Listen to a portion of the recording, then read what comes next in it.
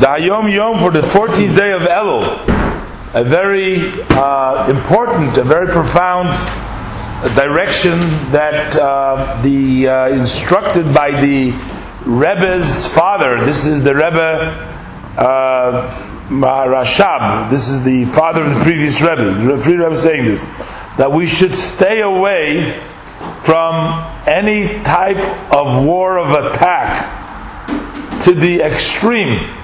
In other words, that many times we feel perhaps a need to set things straight with opponents or things like that. He says no war against the opponent. Not because we don't have the strength with what to be victorious.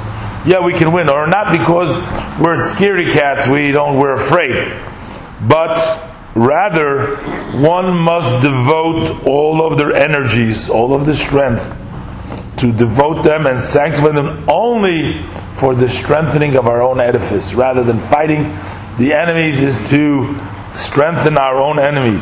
The building of our edifice is the building of Torah and mitzvahs, with holiness and with sanctity and with purity. And for that, for our own structure, to create all this, we must self-sacrifice. We must give away our lives with Mesiras Nefesh in actuality, not only in potential.